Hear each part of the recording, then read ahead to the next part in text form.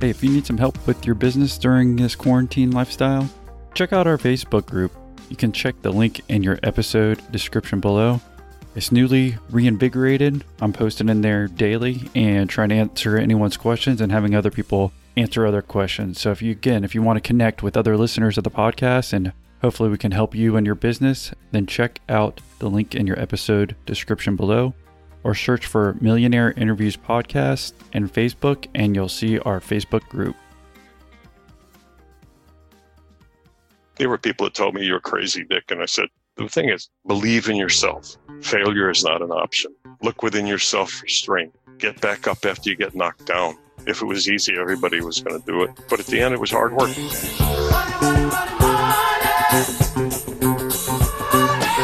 Really didn't know what I didn't know. I quickly realized there were no policies, no processes, no procedures.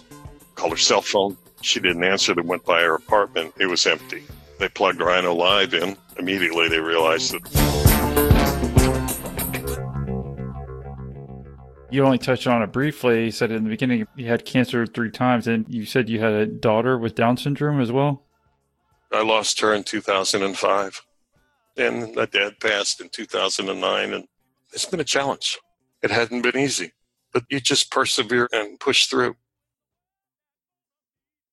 Good morning. I'm Dick Reese, and I am the CEO and founder of Rhino Live, which is a software system that has revolutionized the real estate settlement industry. I founded Rhino when I was the young age of 62. I'm currently 76 years young. I enjoy getting out and being active, play golf and exercise regularly and try and keep this thing going as long as possible. The company has done extraordinarily well. It's been an interesting journey. When I started the company as a result of my being in the title industry, which I joined after a long and very successful naval career.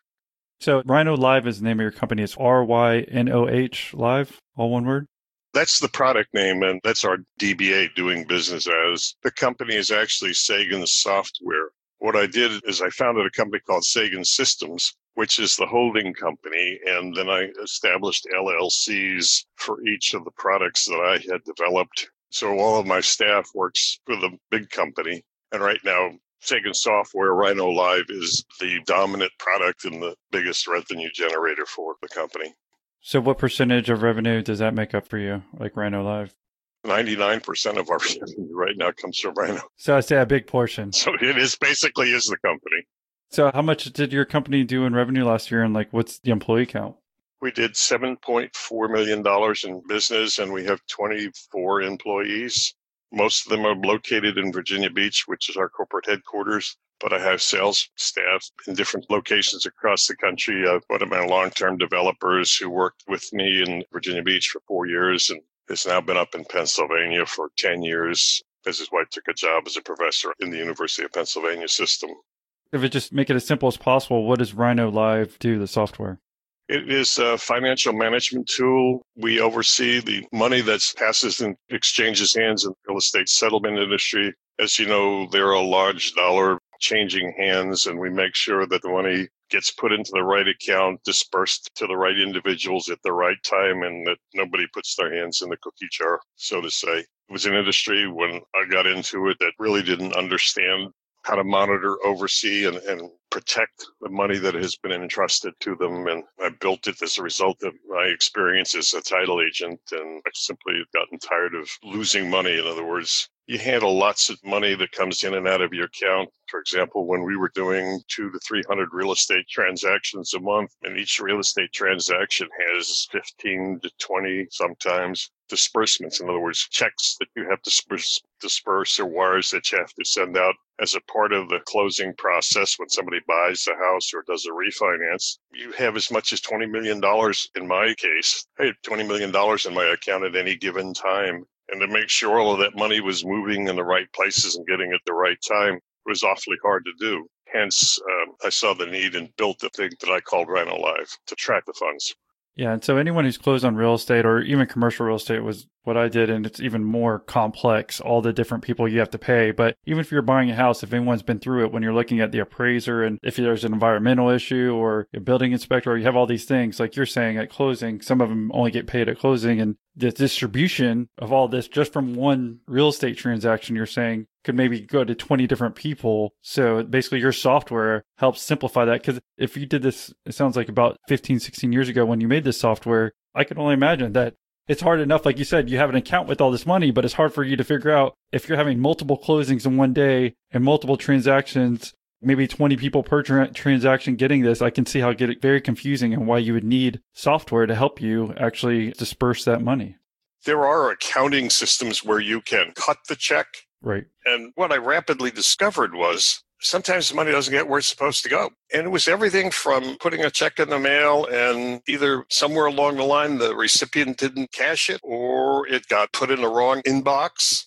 I could sit here and regale you with all kinds of stories, like the time we were doing final title policies. After you complete the transaction, you sent the deed to the courthouse. And of course, you have to send a check with that to record the deed. And then when the deed comes back from the courthouse, you send out the final title policies to the lender and to the borrower, and you close out the file. And we use what we call one check, one policy. So if we cut a check for every title policy that we issued and all those outstanding checks that represented policies that I had to do. One day we opened the file and there was a second check that dropped on the floor. And it was a check for a home buyer's warranty. And I can remember it very vividly. The closer who was working for me at the time when I was running the title company came up to me and said, "Mr. Reese, I've got this check for the home buyer's warranty. It was in the file and it didn't go out." Well, this was almost 2 months after the closing because it sometimes takes that long for the deed to get back. And she says, "What am I supposed to do with this? Because we're supposed to get the check to the home buyer's warranty company within 30 days. And I said, "Well, you can call and see if they'll take the check."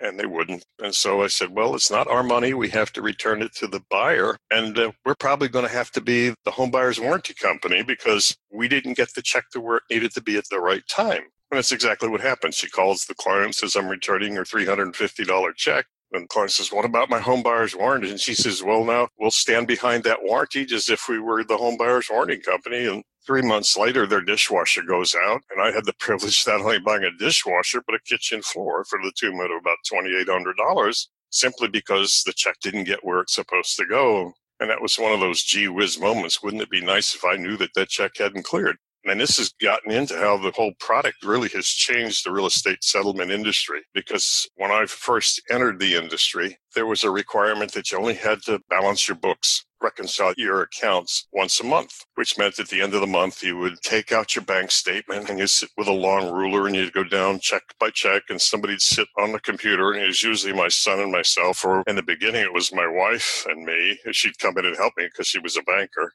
And we go item by item, check by check, and spend hours trying to balancing it. It never came out right. Manual processes make a lot more mistakes. And you go, "Oh my gosh, this one didn't clear, that one didn't clear. Where does it go?" The thing that kind of hit me right between the eyes was a couple of years after that event where we're doing a real estate closing, and it was a particularly difficult closing in the sense that the seller had a bunch of liens against the property for unpaid taxes, unpaid child support, IRS liens for unpaid federal taxes, as well as the state taxes in the city. And so we sent out, I guess it was about 9 or 10 overnights to pay off all the liens and judgments. And this was a closing in November. I think it was the 2nd of November. And we had a payoff that was due to the IRS on the 5th of November. Well, our overnight carrier guaranteed, next day delivery. So we put the check in the envelope and dropped it off at the drop box that was right around the corner from our offices. And all of them made it to where they were supposed to go, except the one that went to the IRS.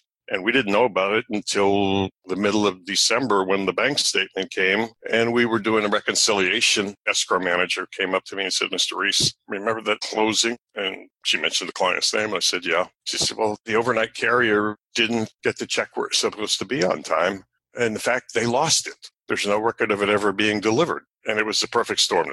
The seller had moved to Alaska, and we were in Virginia, and we had no forwarding address, no way of getting a hold of them. And so we called the IRS, and all they would tell us was, "Send us another check, explain to us what happened, and give us all the documentation from the first submission." And we did that, and they cashed the check. And everything I thought was well and good, and 6 months go by, and one day my receptionist calls me and says, "Mr. Reese, I've got a very upset attorney on the phone, and he wants to talk to the owner." I said, "Well, put him through." And I answered the phone, and the attorney, he didn't even bother to identify himself and just was stuttering. And basically said to me, you owe me $50,000. You owe my client $50,000. You didn't pay off that mortgage to the IRS, that lien to the IRS. You took all my money. And I said, who are you? And could you explain to me which closing this is all about? And the minute he mentioned her name, I said, oh, well, I know all about that. And we took care of that. And he says, no, you haven't. And I said, well, all I have to do is talk to the IRS and we can get this thing resolved very quickly. He said, well, I'm not going to let you resolve that. And if you don't pay me $50,000 by Friday, I'm going to sue you. And the payoff was only $5,000 or $6,000. So it wasn't anywhere near 50. Right. So I said, well, I'll send you everything, the documentation. And let's take this a reasonable man approach. And he said, you harmed my client. I said, how have I harmed your client? She had multiple judgments. We've paid all of those off. It was one of many. And, I had a guarantee that it would be there. And unfortunately, sometimes things happen that way. And he said, I don't care. You had a responsibility to do that.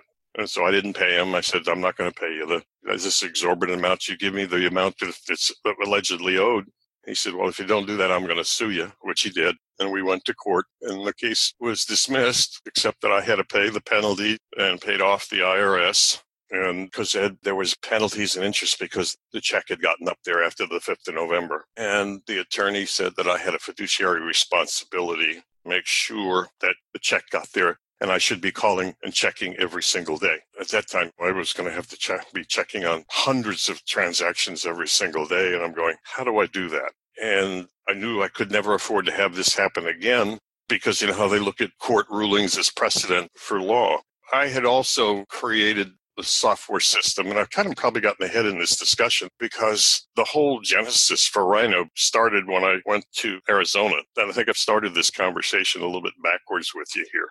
No, it's fine. If you don't mind, just let me cut in here from time to time because I don't want to cut off your story. But you just jumped in of a couple of reasons why you need your software. So I think we're still good. I think anyone listening now probably totally understands. So how much did you end up having to pay for this last story that you told us with the back IRS and having to deal with that? The whole bill, when you got through, it was about $35,000.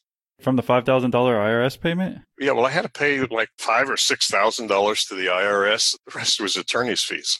Okay, it's attorney's fees. That's what I was wondering. I'm like, penalties shouldn't be 5X, whatever you're doing.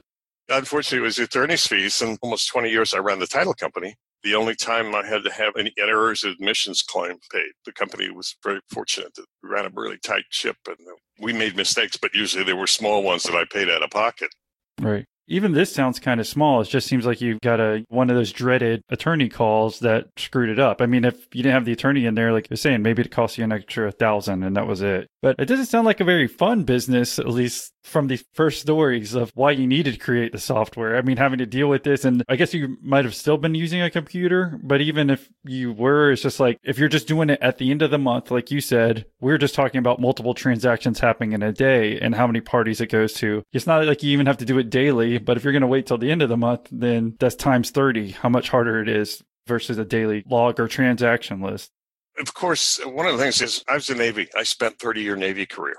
Okay. Do you want to jump back to how we got started? Because you're 76 today? Yes. Yeah. And so it's kind of funny, too. I was going to point this out, but I literally just got done with the interview where a guy was in the Cayman Islands, in a beautiful place, obviously. And then you're in Hawaii right now. Just before we get started with your story, do you go to Hawaii often, or why are you doing this interview from Hawaii when you say your company's in Virginia Beach? I am kind of in that transition point of wanting to retire to do something else. I'm a 3-time cancer survivor. Wow. Do you want to start a podcast? I can help you out with it. So I was like, what does he really look like? Now I'm looking at your picture on this thing and I can see what you really look like. So it's almost like you're the mystery man. And your podcast is what I spend my time listening to all the time now.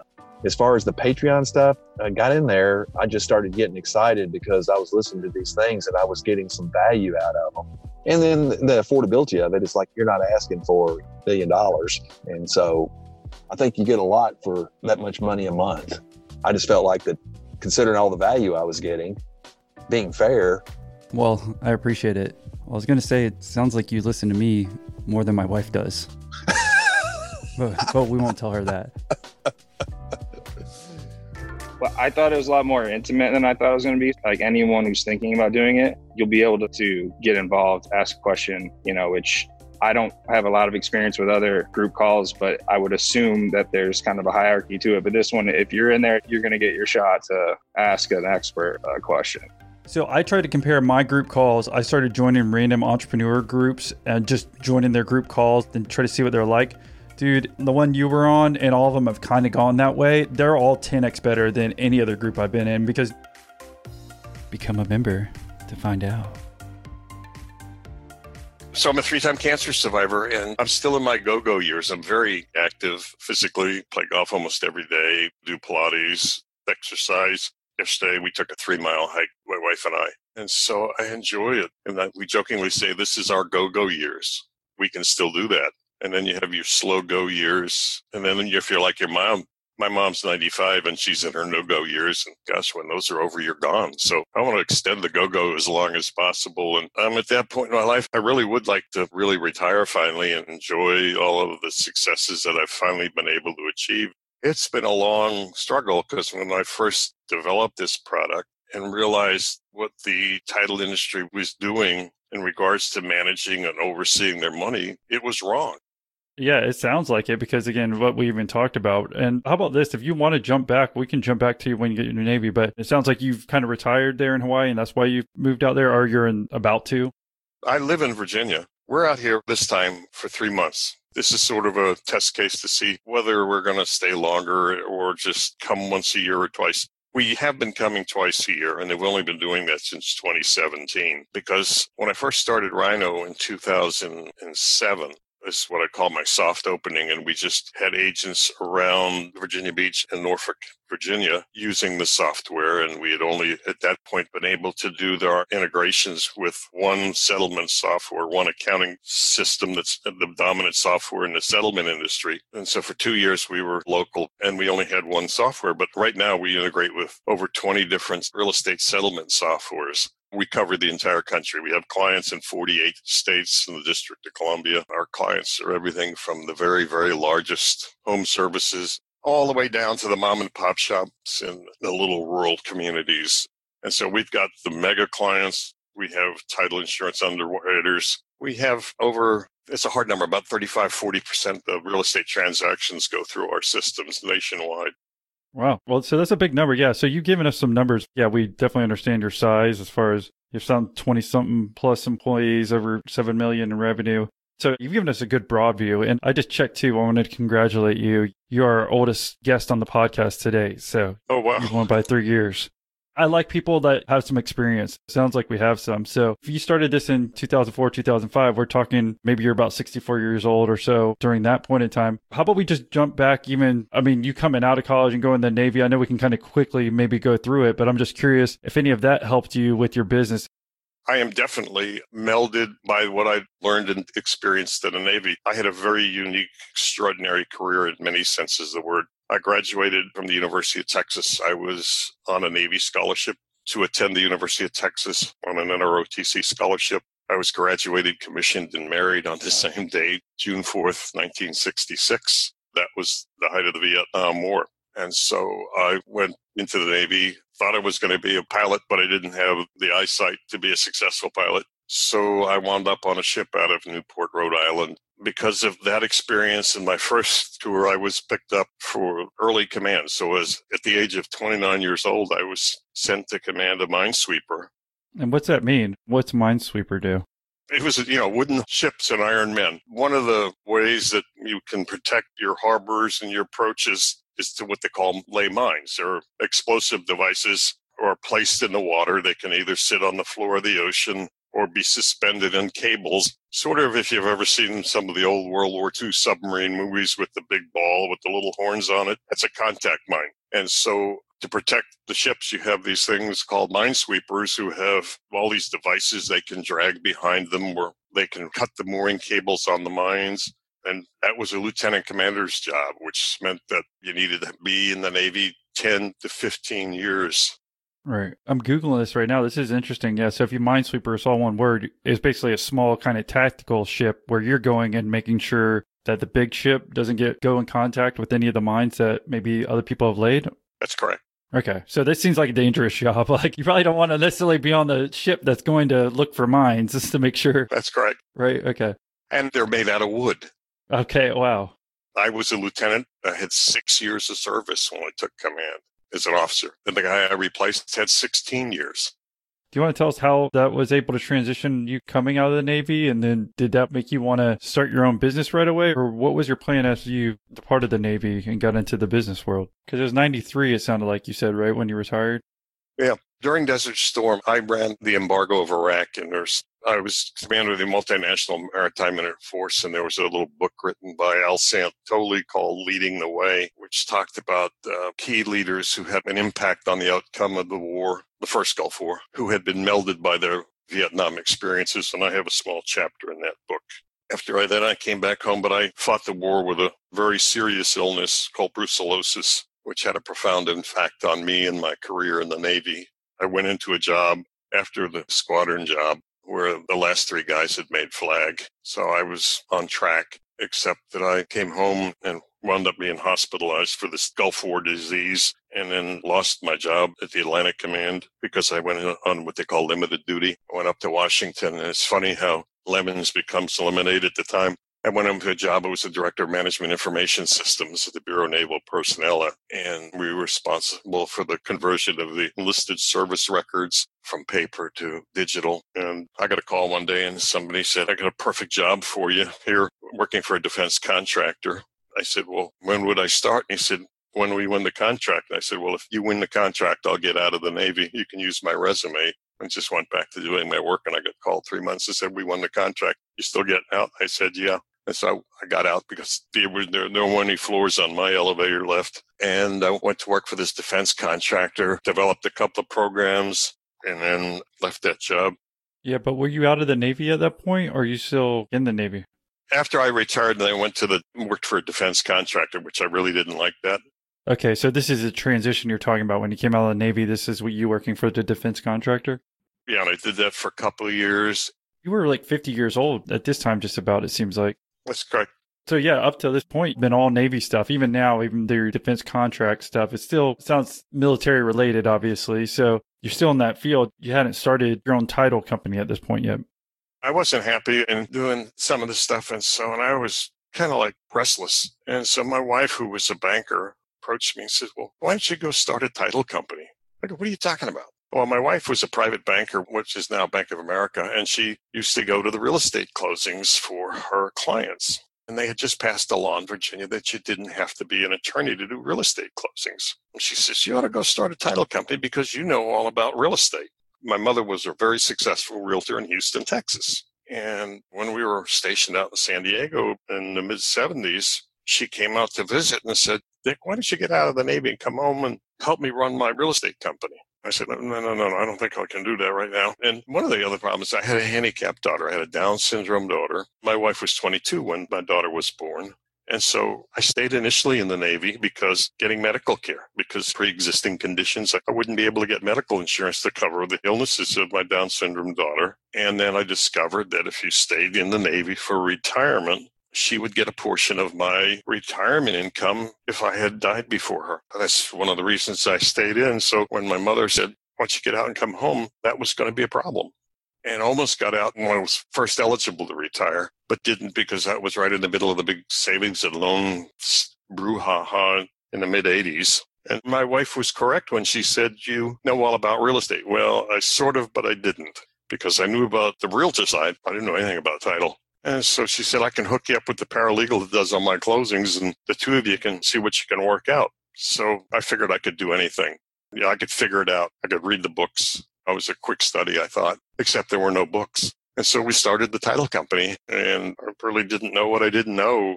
And I quickly realized there were no policies, no processes, no procedures. And so one of the things that really helped me more than anything else in the Navy, when I was at the Atlantic Command, I was the J1, which was the head of personnel for everybody in U.S. Atlantic Command.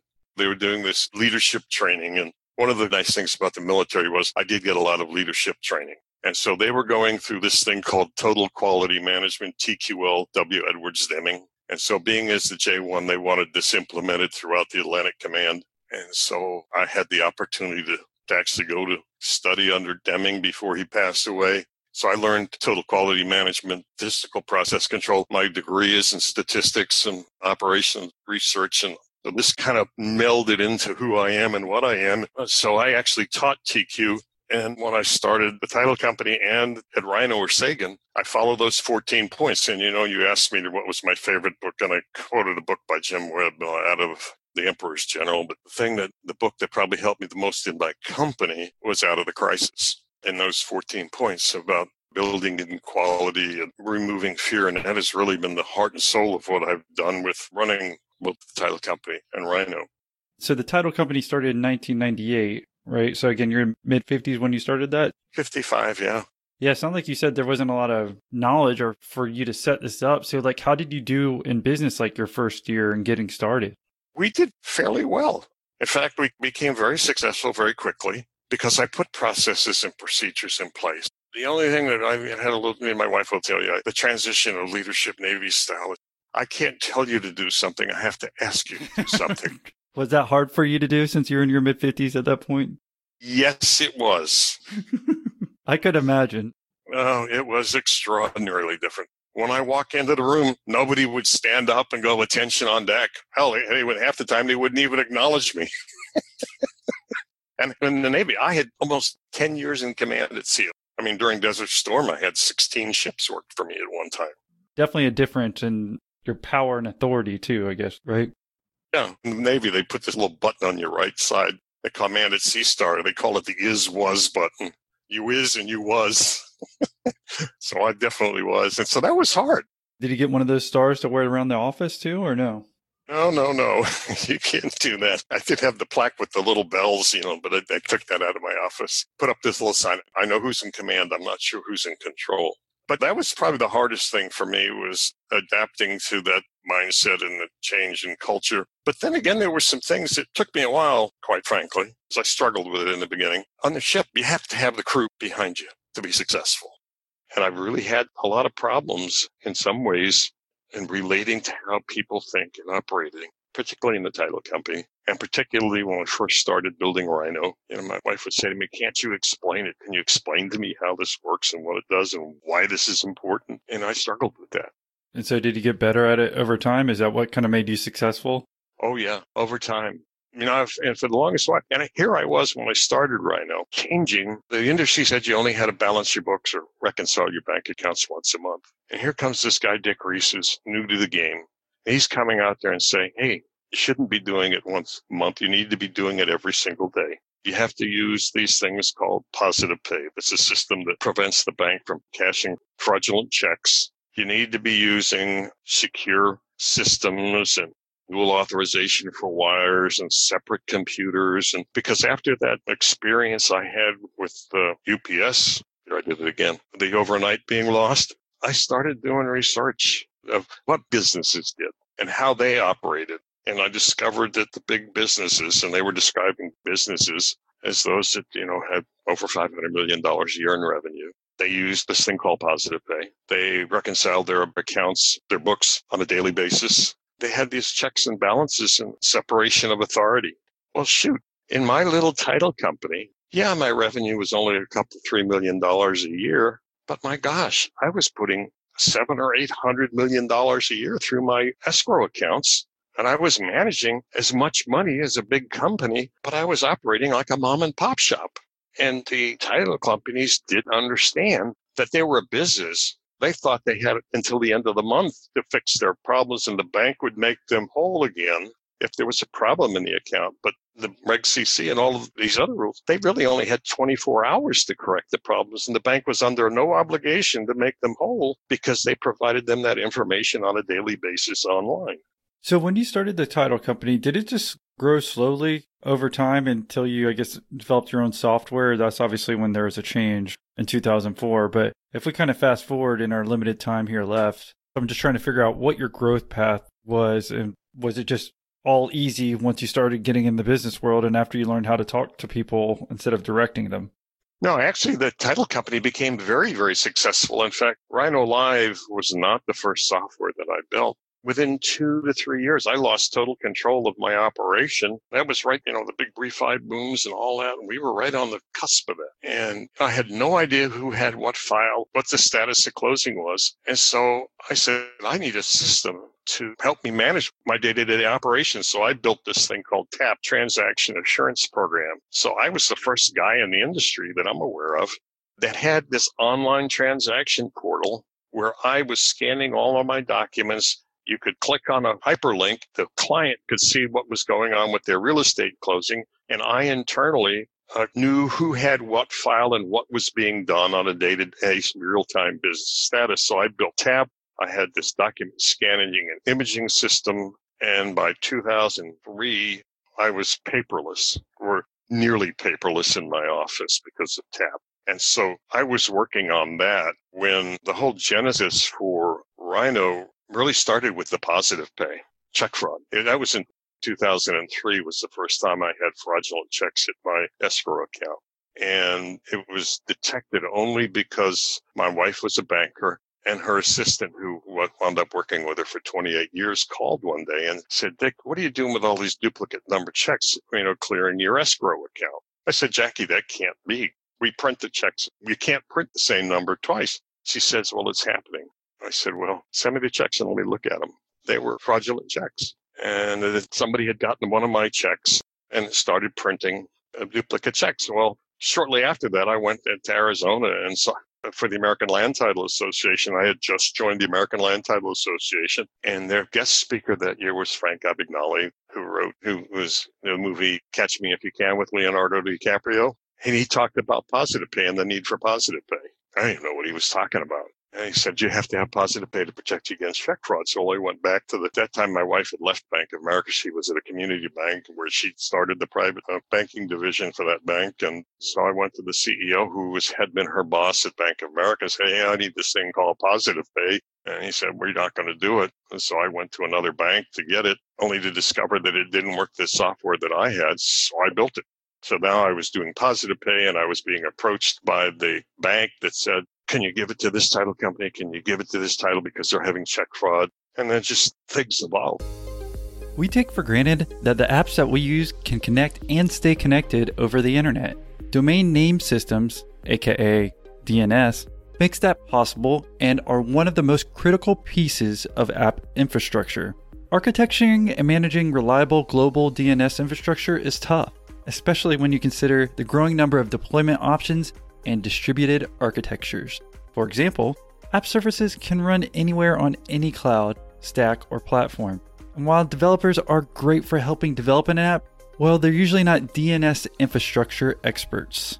F5 cloud services have made app delivery and security so simple that anyone can set it up. And not only that, you can set up F5 cloud services fast. When you're on a small team, you need services that enable you to be agile and move fast and with confidence. F5 Cloud Services expertise as a service lets you achieve worry-free DNS infrastructure in minutes. See, F5 delivers DNS tech with SaaS. It's designed for app developers and DevOps teams who want to move incredibly fast. Give your apps the DNS infrastructure they deserve with just a few clicks or API calls, so that you and your team can spend more time innovating. F5 has 20 years of experience in the app services, and they know what you need in order to implement a great performing app. So if you have an app or you're about to get started on one and you want to help support our show, well, now's a great time to start F5 Cloud Services, because F5 is offering a free trial for our listeners. Just visit f5.com/millionaire. That's f5.com/millionaire. People don't get to see all the stuff that I've been doing lately. It's like halfway through interviews, I'll cut them off and be like, "Hey, I'll redo this with you, but it's not interesting enough."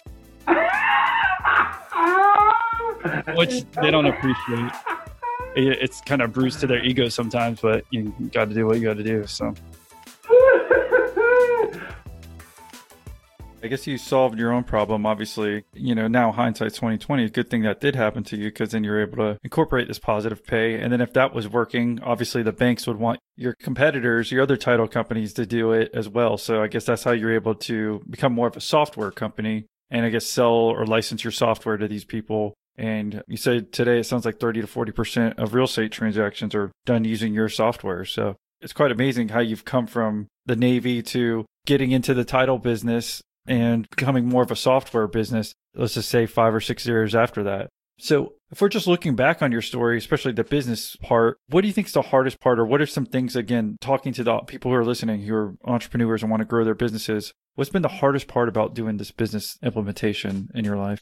For me, it was changing the paradigm. Change will only occur when it can no longer be avoided. I think that was a Deming statement. Getting the industry to change, to understand. For several years, I was an army of one, the Don Quixote proselytizing what I was supposed to do. And the thing that really made it for me was the financial meltdown in 2008. And that's when the industry tanked. Well, also in the title industry, a lot of people were putting their hands in the cookie jars because there really was no oversight on the escrow accounting. And there was a near simultaneous failure of two title insurance underwriters. One was Southern Title out of Richmond, Virginia, my home state. And the other one was New Jersey Title out of New Jersey. They both failed because their agents were embezzling money out of their escrow accounts. And some people had defined the industry as the playground for criminals. You also had an attorney's title fund of Florida called the Fund.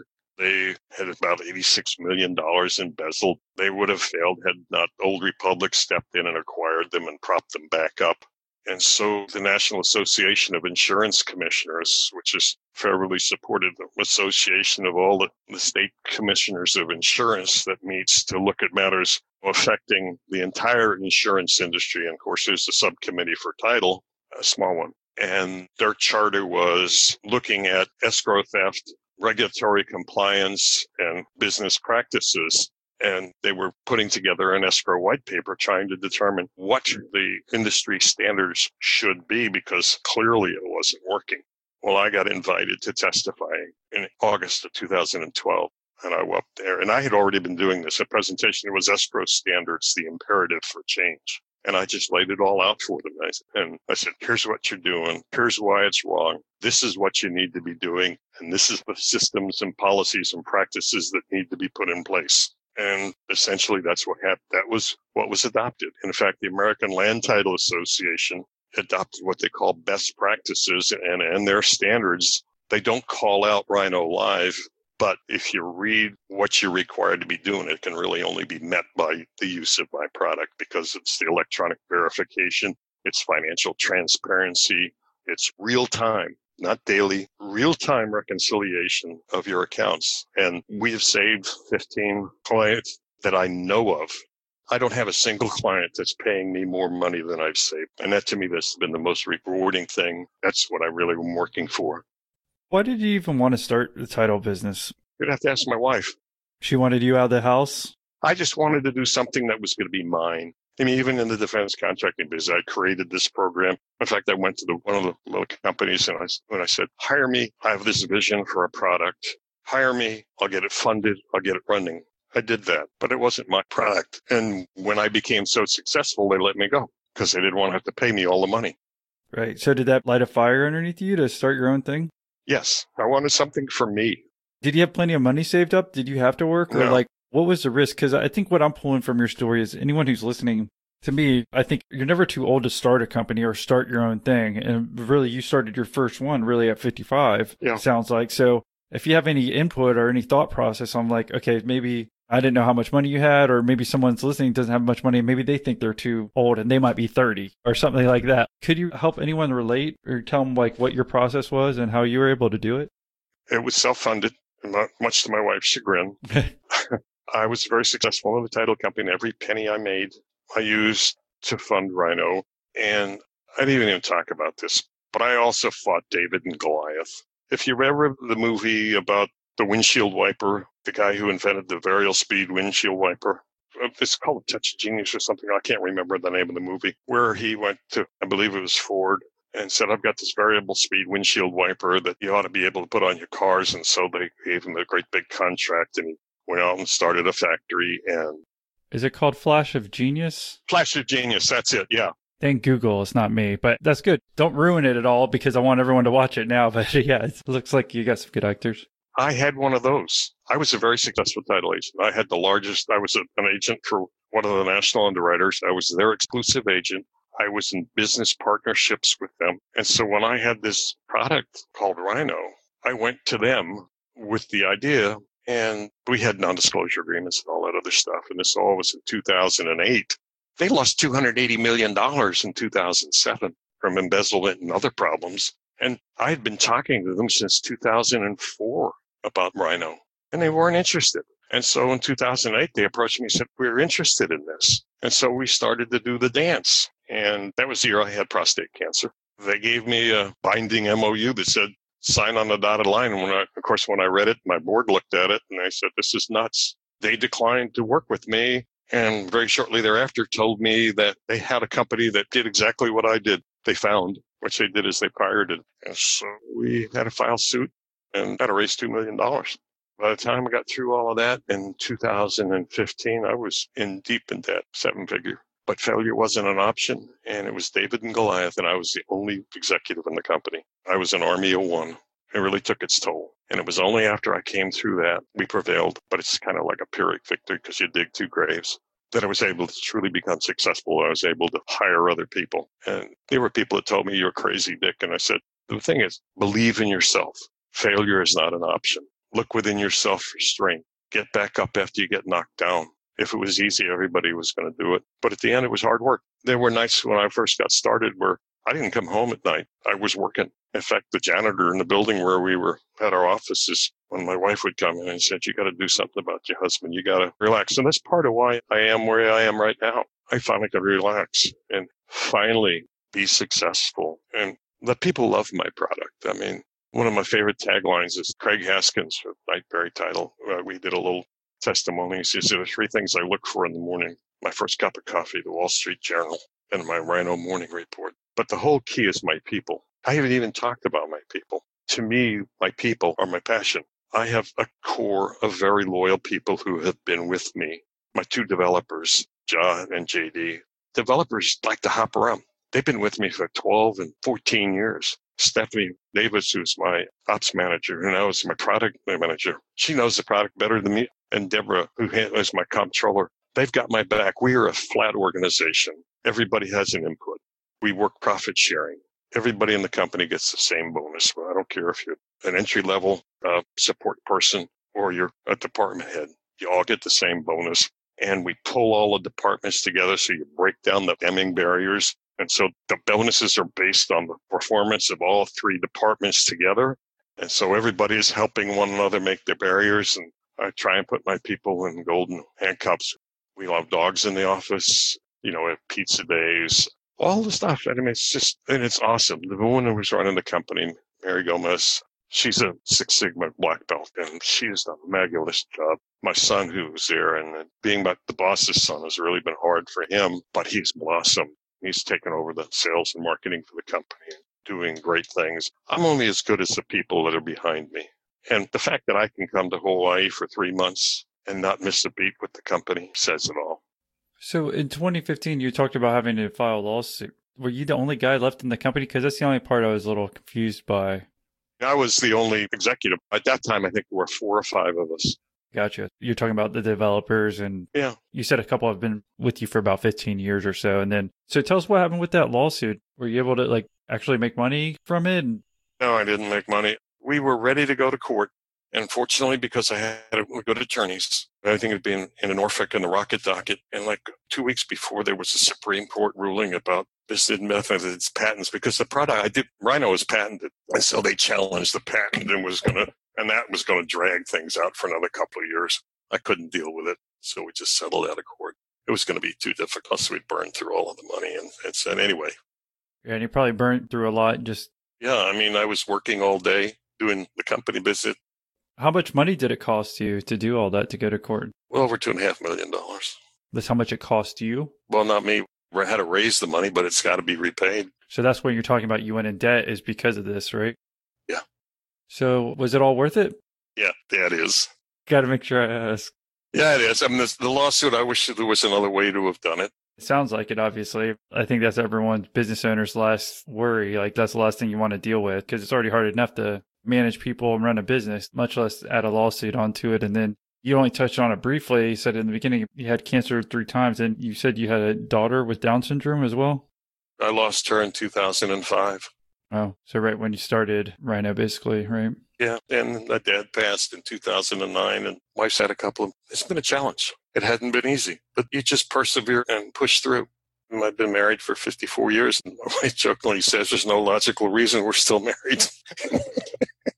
Yeah, I mean, looking back on your whole story, it sounds like it's one of obviously perseverance. I know we didn't dive into too much of the details, but I didn't think it was really necessary as much because you've got a broad spectrum of experience. But looking back on it, is there any words of wisdom, again, for any entrepreneur who's listening right now? I think it's important to believe in yourself. Make sure you got a good CPA, good banker, and a darn good lawyer, so things are set up properly. And then I chose to self-fund. I never had anybody looking over my shoulder. I liked that. There are those that want to go out and raise money and use other people's money and for those reasons. But so that's pros and cons. Would we be bigger? Probably, but would be more successful. The profit margin on our company is phenomenal. That's all I can say. And then I guess your last words of wisdom, if you're going to have a real estate closing, make sure you use Rhino software. Yeah, whoever the title company is, Rhino Live, we've saved our clients millions of dollars. And the interesting part was, which I didn't even touch on, our very first client that was a law firm in Virginia Beach. And when we did the training, back then we used to go into the offices to do training. Now it's all internet-based. But we went and did the training, and the next day the paralegal who was managing their escrow accounts didn't come to work. And she was that 15-year employee that had been coming to work and worked the longest hours, didn't take vacation, da-da-da-da-da. And that was, on a Friday. She didn't come to work. And the next weekend, on the following Monday, she wasn't there either. And they began worried. She's a woman in her early 50s. They called her cell phone. She didn't answer. They went by her apartment. It was empty. They plugged Rhino Live in, and bang, immediately they realized that she'd been embezzling, at that point, out of that account, $153,000. I thought it was just going to be something and help balance the books. I had never looked at it as the way to catch fraud. We prevented check fraud. We prevented wire fraud. We prevented cyber fraud. We've caught embezzling employees, bank errors. It's phenomenal. And in fact, right now we do this program called Rhino Live because it's associated with Valentine's Day. We solicit inputs from our clients, and overwhelmingly, they love our product. In fact, they'll say that Rhino is the only product that does what it says it's going to do. Thanks again for coming on and sharing your story. And I think it's been a very interesting one. If anyone, Richard, wanted to say thank you for doing the podcast, is there a best way for them to reach out and say thank you? Either through text me or call me at 757-536-1959. Texting is probably the easiest and best way. Or dick.reass, R-E-A-S-S, at rynoh.com. Well, thanks again for coming on and sharing your story. And I guess if people were going to text you or call you or whatever, probably it's best to, like you said, to text first. But are you open to any entrepreneur who might want to talk to you about like growing their business, or is it specific? Like, would you rather them email you first? Because I just want to make sure if you're giving out your phone number that we make sure that people aren't asking random stuff, that we make sure we get someone that you can actually help there. Probably the best. I will respond to everybody. Let's put it that way. Okay. Thank you for coming on and sharing your story. And again, being appreciative of your time and having the opportunity to go ahead and help those other entrepreneurs learn from your story. So thanks again, Dick. Yes, Austin. Thanks a lot. Thank you so much for allowing me the opportunity to share it. All right. Thank you. Have a good rest of your vacation out there. Will do. Bye-bye.